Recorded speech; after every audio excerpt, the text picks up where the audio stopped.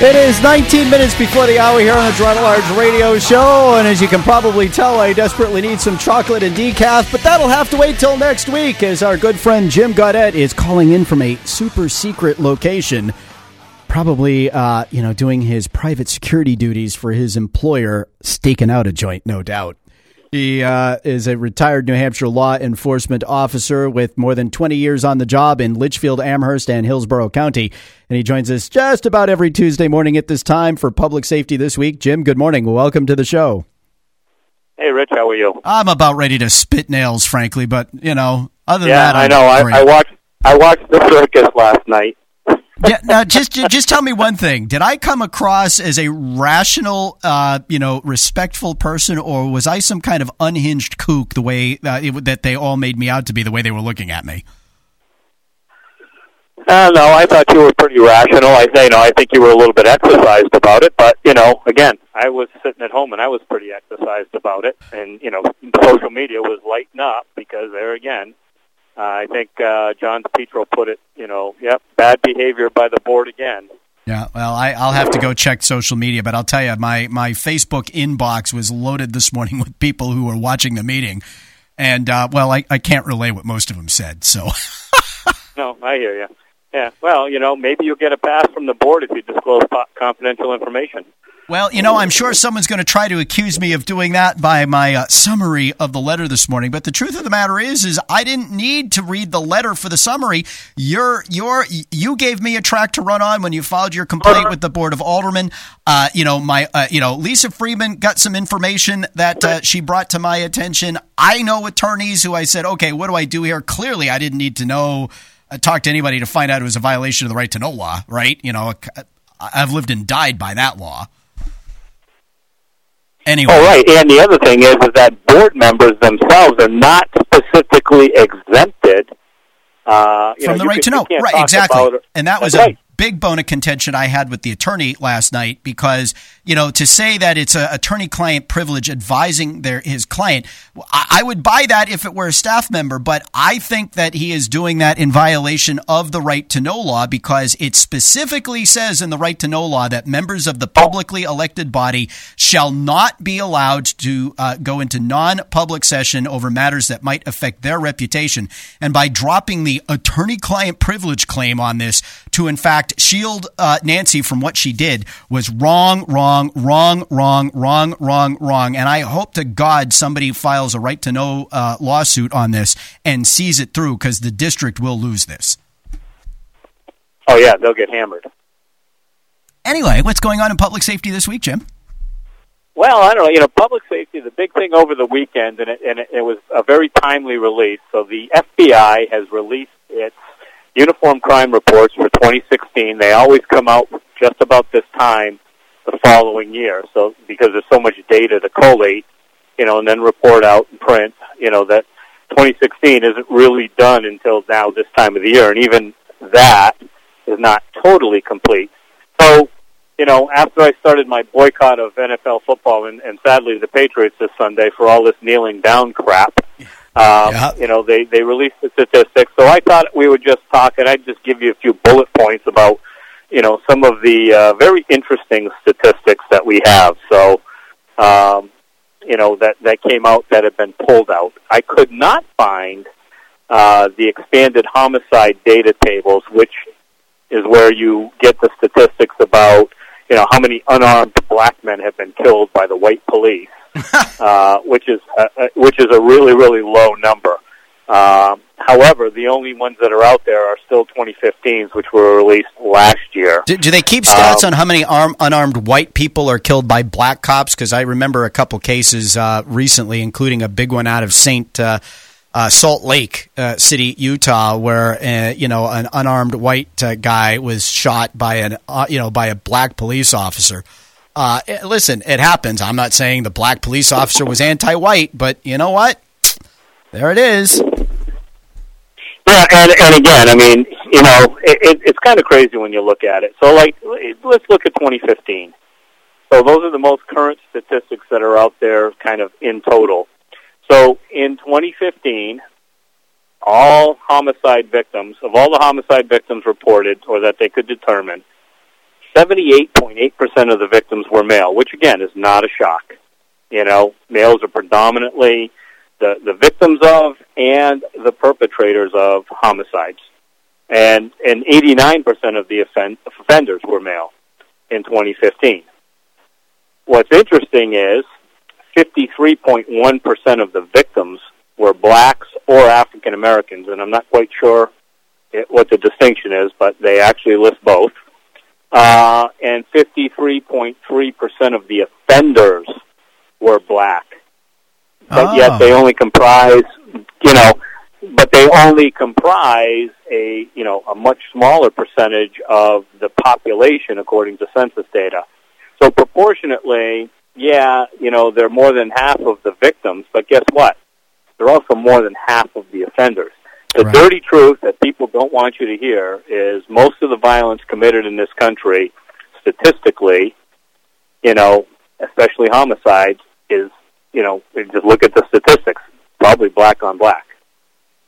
Well, and by the way, I have an answer to the African American thing because, if you remember, Teresa Heinz Kerry, the would-be First Lady of the United States, introduced herself, white chick that she is, as an African American at the Democratic Convention. I think it was in 2008. And she's as white as day. And then, of course, you have the Egyptians and the Libyans and the Algerians. They're all Arabs, but they're Africans, right? Because they're in Africa. Yeah, and that may be it. Like I said, I'd have to actually drill down and try and find what they're defining as an African American versus a black. But again, it's a combined category, but it's clearly the majority. It's 53.1% for victims and 53.3% for offenders. And if anybody's interested, I'll throw the link up afterwards on my site. But, you can get this data. They have a whole bunch of tables on this. They call themselves, the expanded homicide data in the Uniform Crime Reports. And there's probably, I think, 15 tables out there for 2015 that just kind of goes into some detail about that. They'll talk about, how many justifiable homicides were reported in that same year by law enforcement, and there were 770 total. 442 of those were at the hands of law enforcement.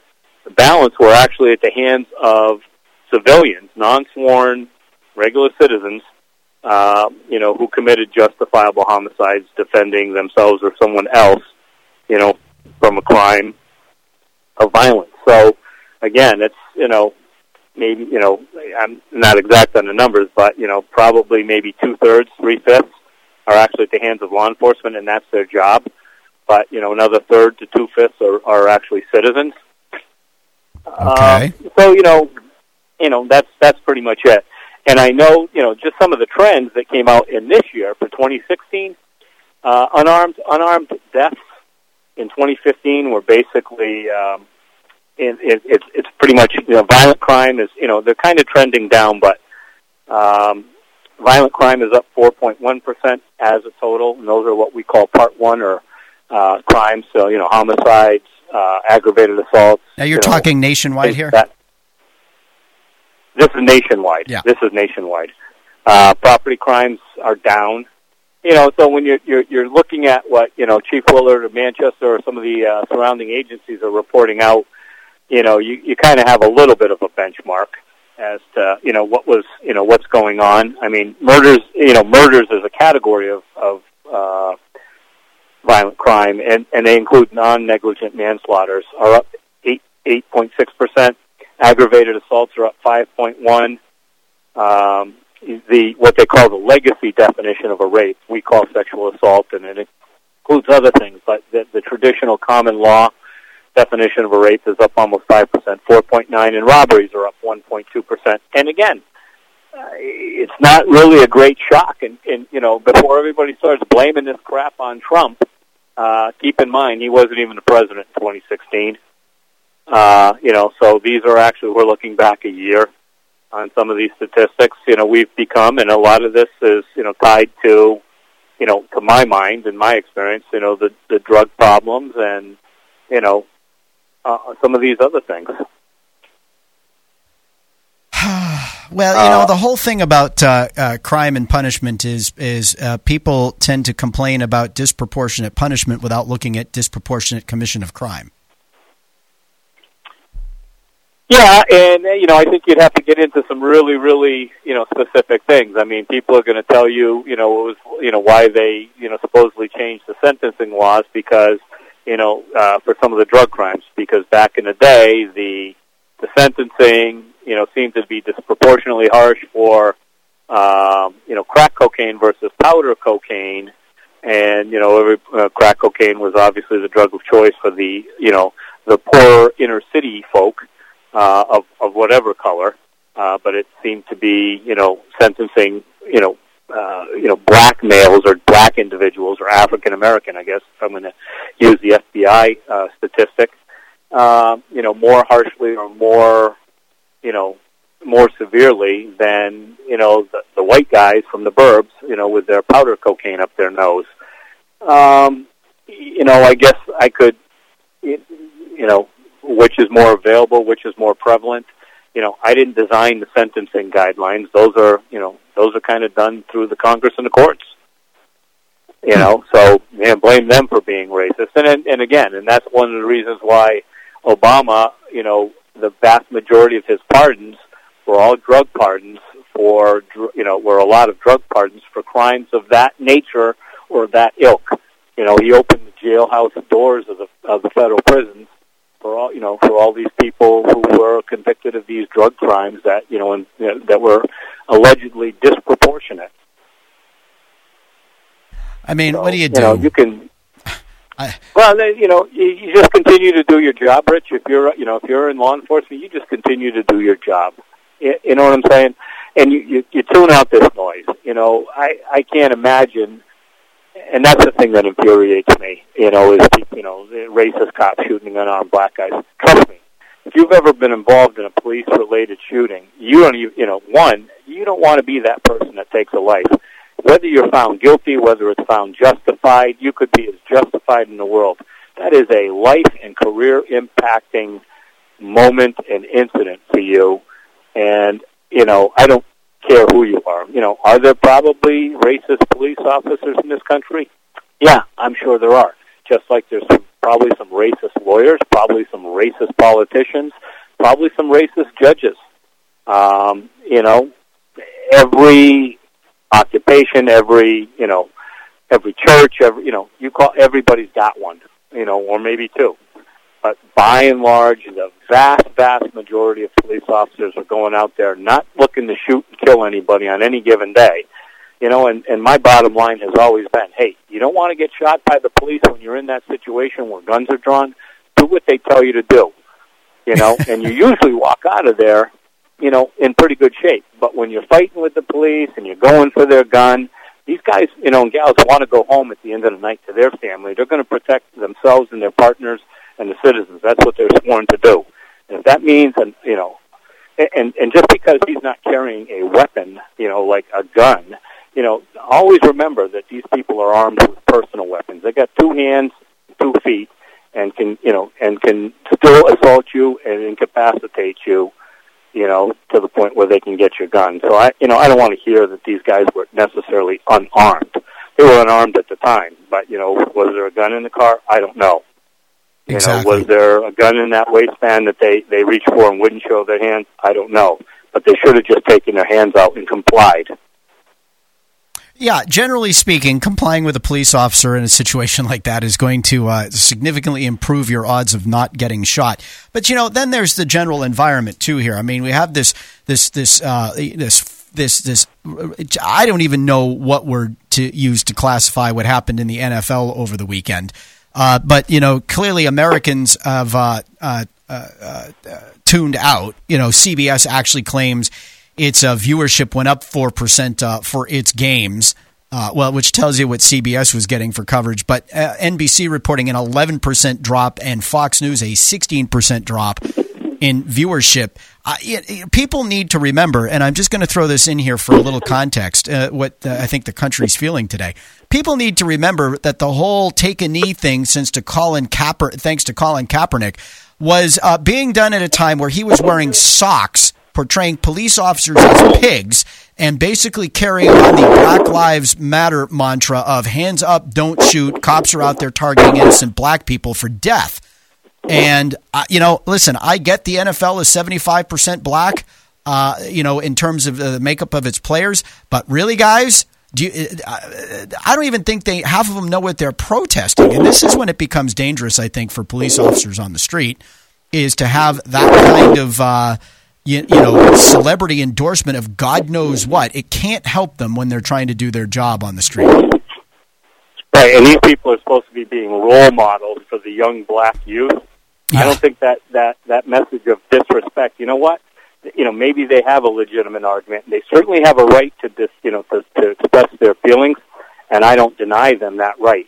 But during the national anthem is not the appropriate venue to do that. Well, but any more than it would be in their church. Hey, listen, I would say they don't have the right to do it at all if the owner of the team doesn't want it done, because that's their work site. That's their workplace. That field is being paid for by the guy who cuts the check for my salary. I'm on his time, I'm on his dime, and if he says I can't do it, then I don't have a free speech right that overrides that. You want to go protest before and after the game? You want to mouth off on Twitter or Facebook or whatever else is? Have at it, bud. But how many times when John DePietro was here doing our tech savvy, web savvy segment, right, did he chronicle the list of people who, for a tweet or a Facebook post that they did on their own time, got fired because their employers disapproved of what they said and the scrutiny it brought onto their companies? You know what I'm saying? This is a violation of our company's values. You're fired. Oh, so NFL players are somehow sacrosanct? No, they're not. And the problem is, though, is the NFL ownership and the NFL itself as an organization doesn't have the fortitude or the courage to do the right thing and say, hey, you know what, enough is enough. And now it's why the fans, who are really paying those owners to put these people on the field, have said, you know what, enough is enough. We're done with this. Yeah. And you know what? And it's going to start hitting them where they live. Oh, yeah, it already was. When it starts affecting them, it's going to get worse before it gets better.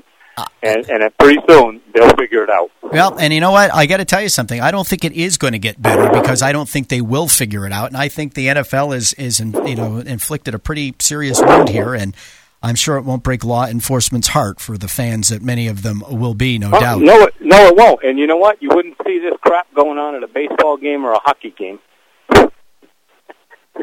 Or maybe only once. And then that would be taken care of internally, all on its own. That's right. Jim Gadet, on location, providing security services for his employer at a super secret location. Thanks for being with us here this morning on the Draw at Large Radio Show. Thanks, Rich. All right, time to hit the news.